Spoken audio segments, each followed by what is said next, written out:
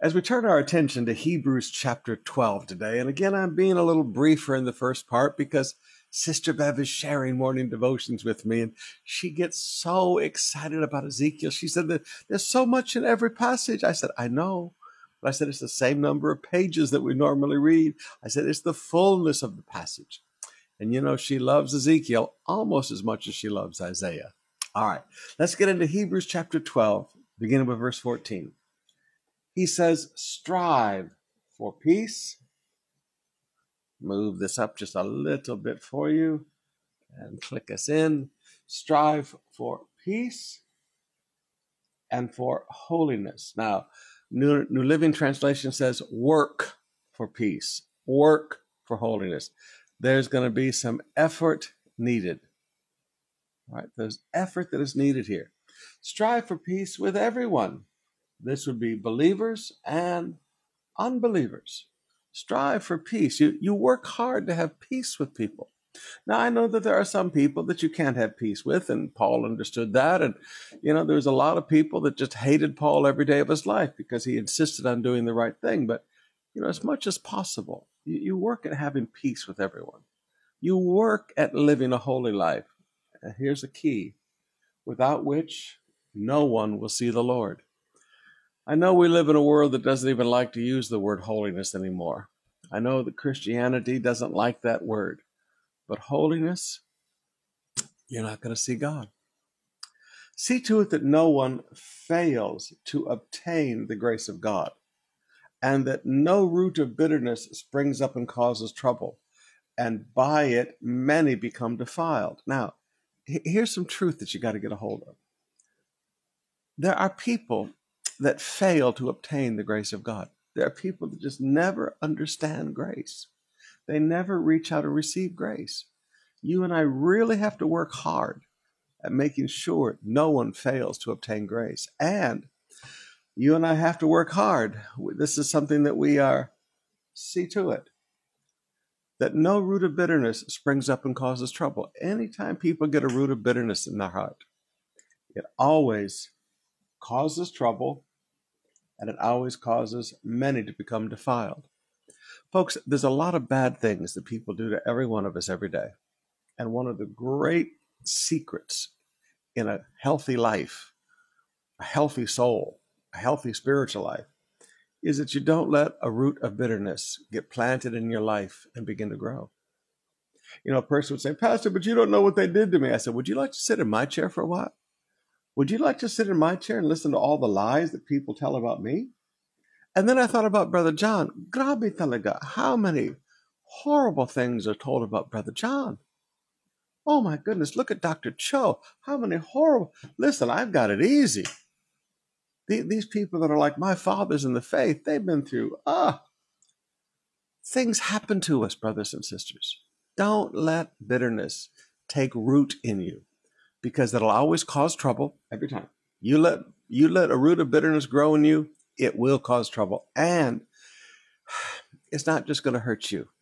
Many will become defiled. People will it's going to tear up other Christians' lives. Please, I know bad stuff happens to us. Happens to all of us. Look at Jesus, the perfect man. Look at Paul. Other than Jesus, the greatest apostle that ever lived. Look at them. But somehow they still kept bitterness from growing up within them. Causes trouble, and many, it's going to hurt a lot of people around you. Whole families lose their salvation. Whole families turn away from God because one root of bitterness grows up in somebody. He said, now see to it. Here's another one of these see to it. So we need to start numbering these see to it's. Number 1, number 2, number 3. And see to it that no one is sexually immoral or unholy like Esau, who sold his birthright for a single meal. All right? Now, look at this for a minute. No one is sexually immoral. You don't want sexual immorality in the church. Now, it's amazing to me how churches tolerate it today. And there are so many preachers. I read of another preacher just the other day that got caught up in it again. Just last month, there was another big-name preacher in the world that got caught up in it again. You can't let sexual immorality stay among us. He said, or unholy like Esau, who sold his birthright. So he chose pesos over destiny. So you know that afterward, when he desired to inherit the blessing, he was rejected. For he found no chance to repent, though he sought it with tears. You know, there are some decisions that you make that are a one-way street. And we don't like that because God's the God of a second chance. I believe that God's a God of forgiveness.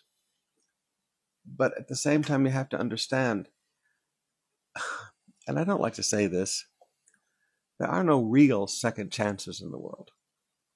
Yes, God will forgive you. Yes, God will build a beautiful destiny for you, but the trajectory of your life has changed. You see, when you go off and make a decision in a group of directions, and, you know, I'm sorry, there's just stuff there that it's never going to be the same. You're never going to accomplish as much. You've made decisions that affected the trajectory of your life. And that's what Esau did. He made a decision to put money over destiny. He sold his birthright for a single meal. He did not value what he had. No value of what he had. He placed no worth on it. He despised it. Literally, he despised it. He thought little of it. And you know what? When he desired, he said, oh, I've changed my mind. There was no opportunity to repent, though he sought it with tears. Beloved, please, God has a plan for your life. Don't trash it. Don't easily discard it because you choose a short-term benefit. Short-term benefits are not worth the plan of God for your life. Got to be careful. I got to move in this. There's so much here. For you have not come to what may be touched. You have not come to what may be touched, a blazing fire, darkness, gloom, and tempest, and the sound of a trumpet, and a voice whose words made the hearers beg no further messages be spoke to them. For they could not endure the order that was given. If even a beast touches the mountain, it shall be stoned. Indeed, so terrifying was the sight that Moses said, I tremble with fear. But you have come to Mount Zion, to the city of the living God, the heavenly Jerusalem, and to innumerable angels in festive gathering, and to an assembly of the firstborn who are enrolled in heaven, and to God, the judge of all, and the spirits of the righteous made perfect, and to Jesus, the mediator of the new covenant, and to the sprinkled blood that speaks a better word than the blood of Abel. Oh, that whole passage is a wow. This is what we have come to. This is the new covenant. We have come. When we come to God, we don't come to a place of fear. We come to a place of joy. We come to the assembly of the firstborn who are enrolled in heaven. We come to God. We come to the spirits of the righteous made perfect. Folks, we come to Jesus. We come to the sprinkled blood. What do you do with all this? It is no wonder that we boldly come before the throne of God. I'm just going to start preaching. I got to move on. See that you do not refuse him who is speaking. Wow. I'll do all three colors. See that you do not refuse him who's speaking. Now, who's speaking? God. For if they did not escape when they refused him who warned them on earth, much less will we escape if we reject the one who warns from heaven. At that time his voice shook the earth, but now he has promised, yet once more I will shake not only the earth, but also the heavens. This phrase, yet once more, indicates the removal of things that are shaken. That is, the things that have been made, in order that the things that cannot be shaken may remain. This is the purpose of God's shaking. Now, there's a whole lot I could teach you on this, but just take one application this morning. When everything in our life gets shaken, you find out what can't be shaken. When God has done this shaking during this COVID-19, have you noticed there are relationships that are no longer with you? Oh, They could be shaken. Have you noticed that there is business that is no longer with you? That could be shaken. You're getting down to the core of business. You're getting down to the core of your relationships, the people that God wants around you. In order that the things that cannot be shaken may remain. Therefore, and there's a big therefore, when you see a big therefore, because of everything we've just read, therefore, let us be grateful for receiving a kingdom that cannot be shaken. The kingdom of God is a part of our life, and it cannot be shaken. COVID can't shake it. Financial crisis can't shake it. People can't shake it. Satan can't shake it. We have received a kingdom. We have received authority that cannot be shaken. Let us therefore offer to God acceptable worship with reverence and awe, for our God is a consuming fire. So worship must flow from respect, and it must flow from awe.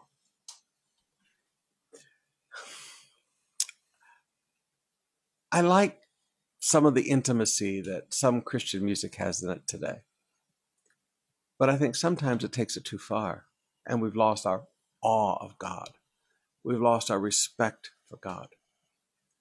Paul said, listen, acceptable worship is full of respect. Respectable worship is full of awe. God is God. Our hearts are awed. And if there's one thing I would say that has been lost in the modern church, it's the awe of God. Beloved, every day, have an encounter with God. Every day, open your heart. I was up, it was funny. I woke up at 1:32 this morning with my brain moving on stuff, and I was looking at Jesus, and I was seeing things in a whole new way about how Jesus, when he despised the cross for the joy set before him, despised the cross, enduring the shame, but despised the cross, thought little of the cross because of the joy set before him. Oh, beloved, stand in awe of God every day of your life. All right, let's open up our hearts for some more worship.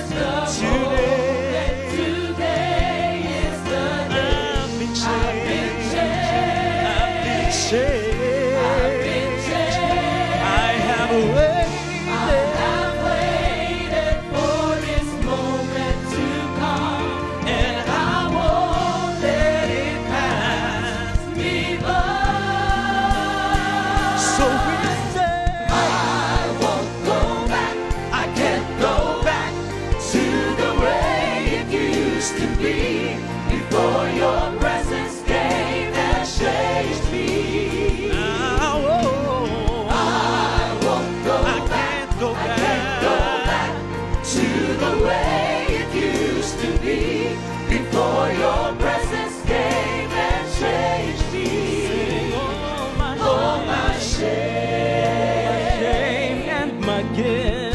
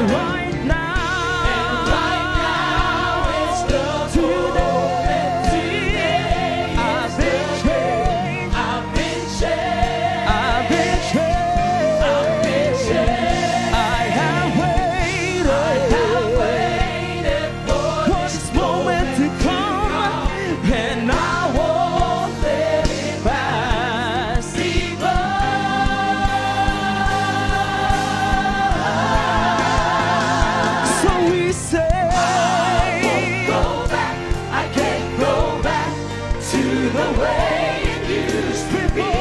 Before your presence came and changed me. Sing, I won't go back. I won't go back. Can't go back. Go back to the way it used to be. Before your presence.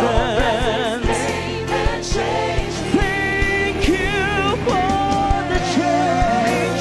You saved me, Lord. You changed me,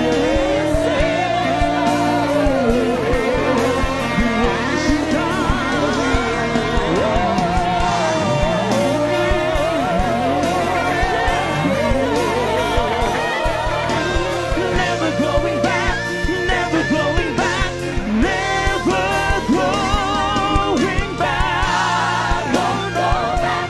I can't go back to the way it used to be. Before your presence came and changed me.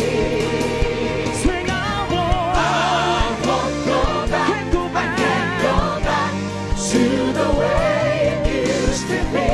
Before your presence came and changed me. I won't go back. I can't go back to the way it used to be. Before your presence came and changed me. I won't go back.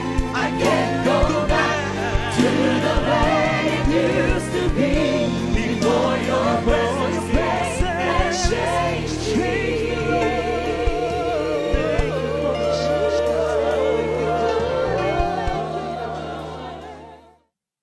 Welcome back to Ezekiel. This morning we have the privilege of starting our Ezekiel reading in chapter 17. The word of the Lord came to me, Son of man. You see, that's always the nickname that God always called Ezekiel. Propound a riddle and speak a parable. So far in the book of Ezekiel, we have seen proverbs and parables and riddles, but a riddle is something that the meaning needs to be explained. There's a deeper meaning.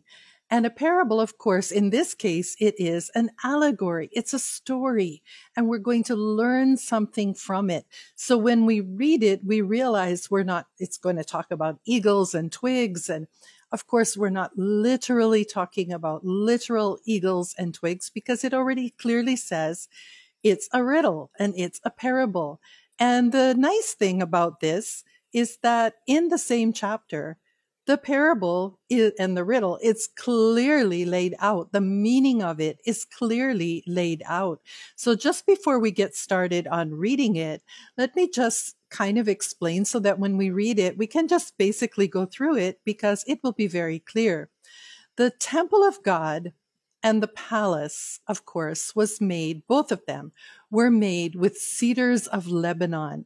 So when you're going to hear about Lebanon, we're actually talking about the cedars of Lebanon that were used to make the temple and the palace.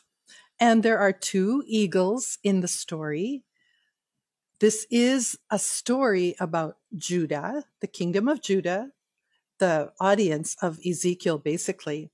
Babylon, where they were taken captive, and of course, King Nebuchadnezzar, the king of Babylon. And the third party is Egypt. This is a story of Judah, Babylon, and Egypt. And the two eagles, the first eagle is King Nebuchadnezzar of Babylon, because an eagle is like the king of the birds. So when we see eagle, we're going to talk about a king. And the king of Babylon, King Nebuchadnezzar, he's the first eagle. The twig that is carried off, that's King Jehoiakim. He's not even worthy to be called an eagle. He's just a twig that is carried off. And of course, he was carried off to Babylon. King Nebuchadnezzar, however, even though he carried off King Jehoiakim, he placed Zedekiah as king. A puppet king, yeah, he placed a puppet king over the kingdom of Judah once he carried off people to Babylon. Subject to the Babylonians, yes, but a king nonetheless. And conditions were good.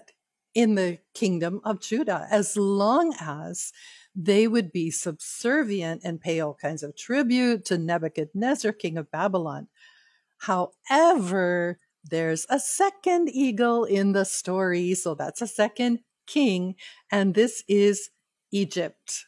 So Zedekiah could have maintained this kind of a truce with Babylon, this agreement that, yeah, okay, I'll be the king, but we'll give all this bounty to Babylon and to King Nebuchadnezzar. But he chose not to. He chose to look to Egypt for help. And Jeremiah, in fact, if you read the book of Jeremiah, one of the things he did, he was trying to stop Zedekiah from this plan because it wasn't God's will.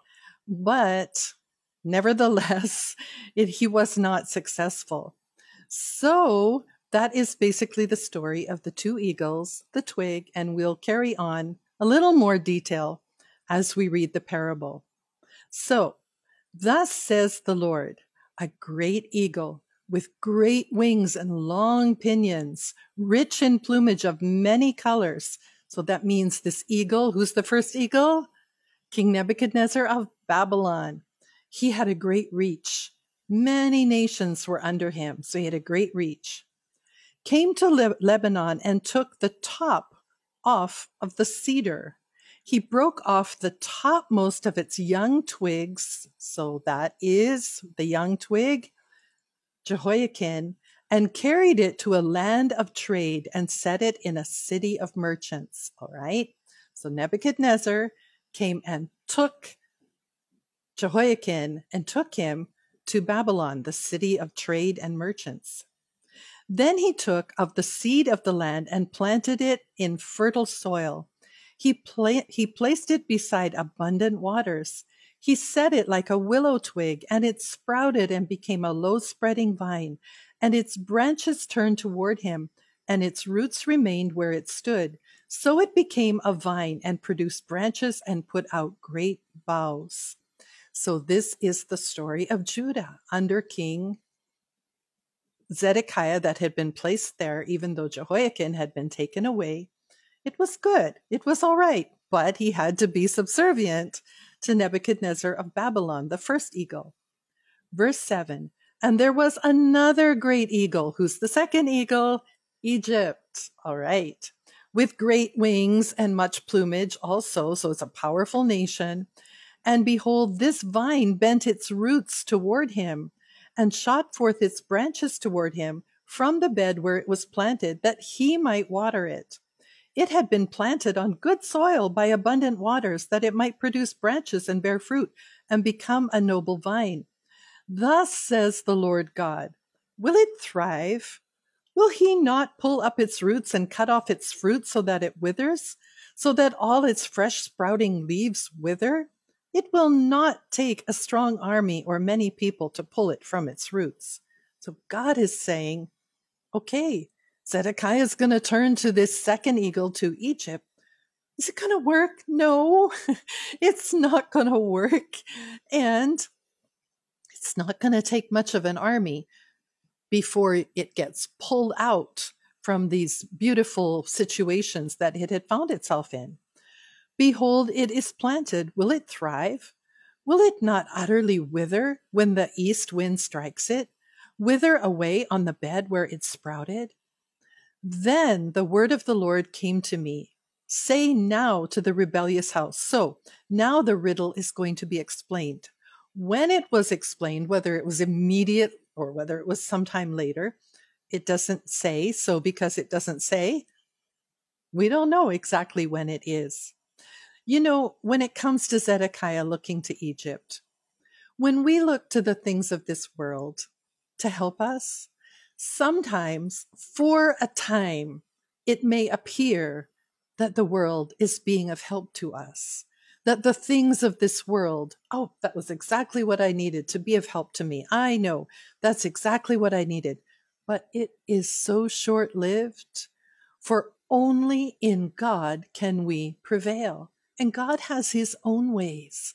So don't look to the things of the world. People will say to you, just have a little drink at night, it'll help you to unwind. While it may seem to provide temporary relief, it's going to be short-lived because it will bite you in the end. When you look to the things of this world, when you look to the people and the sinful ways of the world for your help, though it may appear to help for a time, it's not what you need. As I said, only in God can we thrive. Only in God can we prevail. All right, so here he's going to start to explain the riddle. Do you not know what these things mean? Tell them, behold, the king of Babylon came to Jerusalem and took her king and her princes and brought them to him in Babylon. And he took one of the royal offspring and made a covenant with him. Who's that? That's Zedekiah. Putting him under oath, the chief men of the land had been taken away. Chief men of the land, such as Daniel, Shadrach, Meshach, Abednego, that the kingdom might be humble and not lift itself up, and keep the covenant that it might stand. So that was the pattern of the kings of old. When they conquered another land, they took all of its leadership away just to avoid any future uprisings, so they thought. But he, Zedekiah, rebelled against him by sending his ambassadors to Egypt, that they might give him horses and a large army. Will he thrive? Can one escape who does such things? Can he break the covenant and yet escape? When God starts asking you questions, you should stop and take note. Because sometimes in your spirit, God will start asking you questions. Why are you doing this? Is this right? What about this scripture? What about that scripture? Are you going in the right direction? And when God starts asking you questions, you need to answer honestly. And we need to mind the promptings of the Holy Spirit in our heart, because he is so faithful to remind us of the ways of God and the word of God. And if we keep on hardening and hardening and hardening our hearts, eventually we'll be hardened to his voice. So when he asks questions, you should pay attention. Verse 16, as I live, declares the Lord God, surely in the place where the king dwells, who made him king, whose oath he despised, whose covenant with him he broke, in Babylon he shall die. Pharaoh with his mighty army and great company will not help him in war. When mounds are cast up and siege walls built to cut off many lives, he despised the oath in breaking the covenant. And behold, he gave his hand and did all these things. He shall not escape. Therefore, thus says the Lord God, as I live, surely it is my oath that he despised and my covenant that he broke. I will return it upon his head. Isn't that a theme that we see in the book of Ezekiel? When we do things against God, that is the very thing that comes upon our own head. That's how God judges us. I will spread my net over him, and he shall be taken in my snare, and I will bring him to Babylon and enter into judgment with him there for the treachery he has committed against me. And all the pick of his troops shall fall by the sword. So Egypt, according to Isaiah chapter 30 and according to Isaiah chapter 36, Egypt is always useless to look to Egypt for help. And Egypt is a type of the world or sin. It's just of no use to us. It will not be profitable for us to look to the world for help instead of looking to God. Our eyes need always to look to the heavens, where our help comes from. Our help comes from the Lord, maker of heaven and earth. And everybody said, Amen. So it says, the survivors shall be scattered to every wind, and you shall know that I am the Lord. I have spoken. Thus says the Lord, I myself will take a sprig from the lofty top of the cedar and will set it out. I will break off from the topmost of its young twigs a tender one. The tender one, That's the Messiah. So this passage, this paragraph, the last paragraph of chapter 17, it's a branch from David's house. Clearly, this is a messianic prophetic reference talking about the tender one, Messiah, and God will do it. And I myself will plant it on a high and lofty mountain. On the mountain height of Israel, I will plant it, that it may bear branches and produce fruit and become a noble cedar. And under it will dwell every kind of bird in the shade of its branches. Birds of every sort will nest. And all the trees of the field shall know that I am the Lord. How many times have we seen that passage or that phrase? And then they shall know that I am the Lord. And it's usually people God's talking about. But even the trees of the field will know. All of creation will know that he is the Lord. It says, I bring low the high tree and make high the low tree. Of course, the humble he exalts. Dry up the green tree and make the dry tree flourish. I am the Lord. I have spoken. I will do it. Of course, when all human plans come and go, God makes all things work together for our good. He jumps in there. He directs our paths. He holds the heart of kings. He knows the beginning from the end. He works salvation for us. His hand is mighty. His hand saves. No one can stop him, and no one can snatch you from out of his hand. And so that chapter 17 is a parable or a riddle, and now you know the answer to the riddle.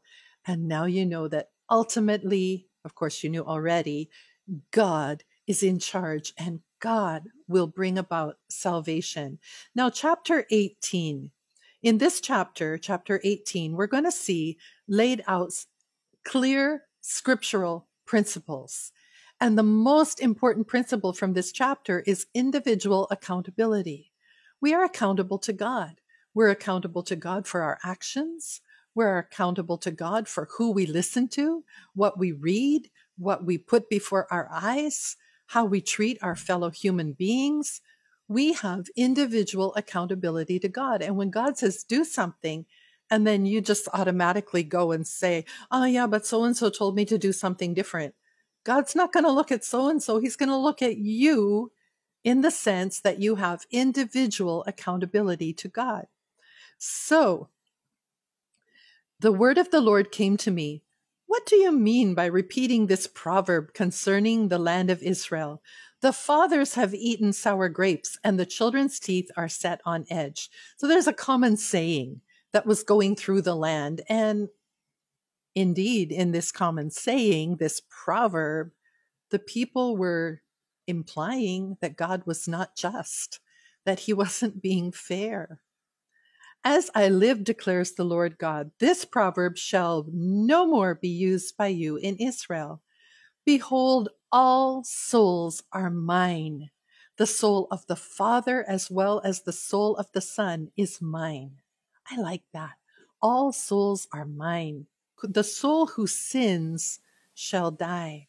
Now, in this chapter, chapter 18, we have an example of a godly grandfather and then an ungodly son, and then a godly grandson. And if you think about it, because Ezekiel was talking to the southern kingdom of Judah, this perfectly fits the pattern of King Hezekiah, who was a godly person, and then his son Manasseh, who was he was so evil. He was like one who sacrificed his own children to these heathen gods, burned them in the fire. He was very evil. And then Manasseh, the grandson of Hezekiah, now Josiah, Manasseh's son Josiah, was a godly man. So a godly grandfather, an ungodly father, and then a godly grandson. And we will see that it clearly applies to that. And of course, it clearly applies to our own lives. And we need to remember that God has no grandchildren. This is part of this principle of individual accountability. God has no grandchildren. You cannot get into heaven on the good relationship with God of your parents and just grow up in church and think you're going to heaven. You yourself must have a relationship with God, and you yourself must live for the Lord in righteousness and follow him with all of your heart. And everybody said, Amen. So here comes the story of the grandfather, the father, and the grandson. If a man is righteous and does what is just and right, if he does not eat upon the mountains or lift up his eyes to the idols of the house of Israel, so it's going to list some things that were common virtues, does not defile his neighbor's wife or approach a woman in her home in her time of menstrual impurity, does not oppress anyone but restores to the debtor his pledge, commits no robbery, gives his bread to the hungry and covers the naked with a garment, does not lend at interest or take any profit, withholds his hand from injustice, executes true justice between man and man, walks in my statutes and keeps my rules by acting faithfully, he is righteous. He shall surely live, declares the Lord God. So we have this righteous grandfather. If he fathers a son who is violent, a shedder of blood, who does any of these things, though he himself did none of these things, who even eats upon the mountains, defiles his neighbor's wife, oppresses the poor and needy, commits robbery, does not restore the pledge, lifts up his eyes to the idols, commits abomination, lends at interest, takes profit, shall he then live? He shall not live. He has done all these abominations. Who he? The ungodly son. He shall surely die. His blood shall be upon himself. Individual accountability. Now we go to the godly grandson. Verse 14. Now suppose this man fathers a son who sees all the sins that his father has done. He sees and does not do likewise. And that happens, right? Sometimes you see, for example, the child of divorced parents or separated parents who have second family here and there, and they are so determined, my family will not be like that. My family will serve God. Sometimes it's like that. Children see the sins of their parents and go, not in my house. It's not going to happen.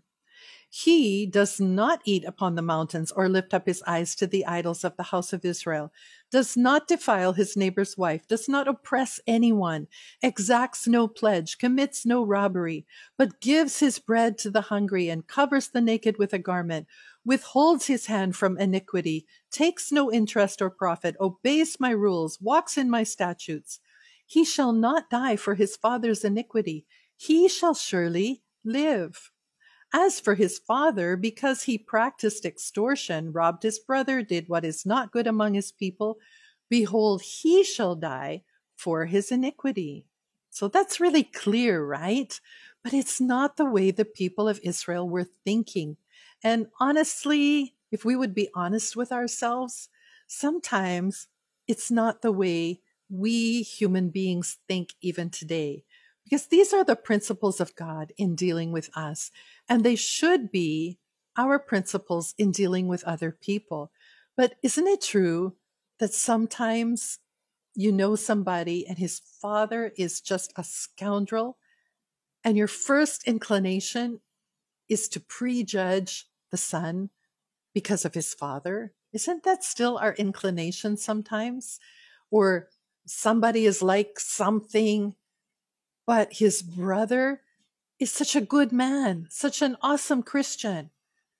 And yet we tend to look at the brother with this, we paint him with the same paintbrush as his wicked brother. We just tend to be that way. And that's definitely the way the people of Israel were. But they went even further, and they would say that the son should be punished for the iniquity of his father.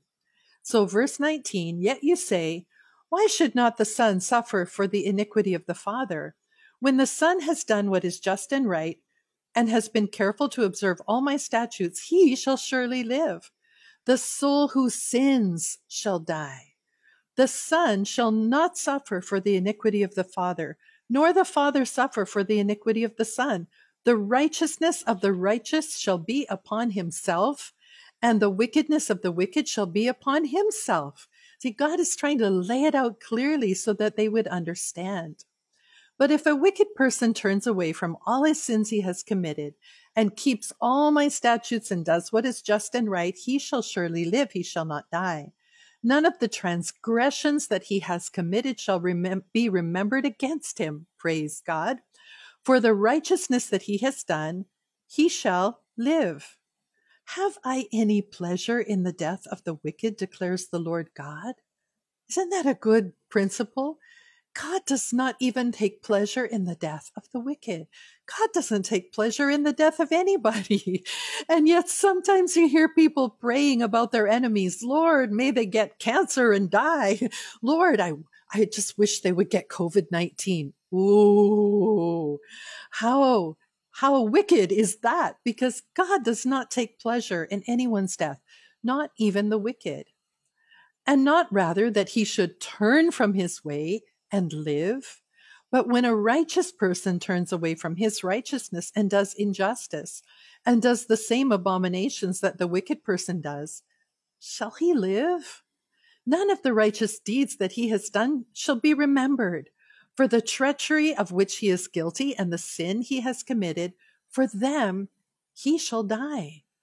Yet you say, the way of the Lord is not just. Hear now, O house of Israel, is my way not just? Is it not your ways that are not just?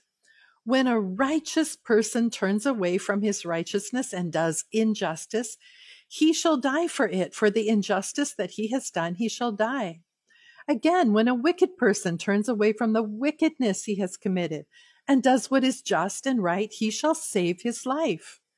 Because he considered and turned away from all the transgressions he has committed, he shall surely live, he shall not die. Yet the house of Israel says, the way of the Lord is not just. O house of Israel, are my ways not just? Is it not your ways that are not just? Oh God, trying to deal with people who have made up their minds.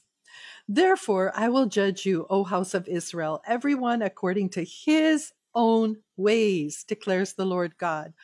Repent and turn from all your transgressions, lest iniquity be your ruin. Cast away from you all the transgressions that you have committed. You know, there is always and forever one solution for sin, and it is, oh, the blood of Jesus, right? Throughout eternity, it has always been and it will always be. We see it in the book of Revelation. They will still be singing about the blood of the Lamb that cleanses us from all sin and makes us righteous with God. And carrying on, and make yourselves a new heart and a new spirit. Why will you die, O house of Israel? For I have no pleasure in the death of anyone, declares the Lord. So turn and live. What an invitation. First of all, what a statement. So don't go around praying that your enemy is going to get COVID-19, okay? God doesn't have pleasure in that. In fact, pray for the healing of and the well-being of your enemy. Ouch. Turn to God and live. What an invitation. What a statement. Turn to the Lord and live. Amen. May we all do that in Jesus' name. That is our Ezekiel reading for today. Thank you so much for joining us as we have learned a lot in those 2 chapters. Now that's our morning devotions for today. Thank you for joining us. Please do join us tonight for our online COP evening service. God bless you.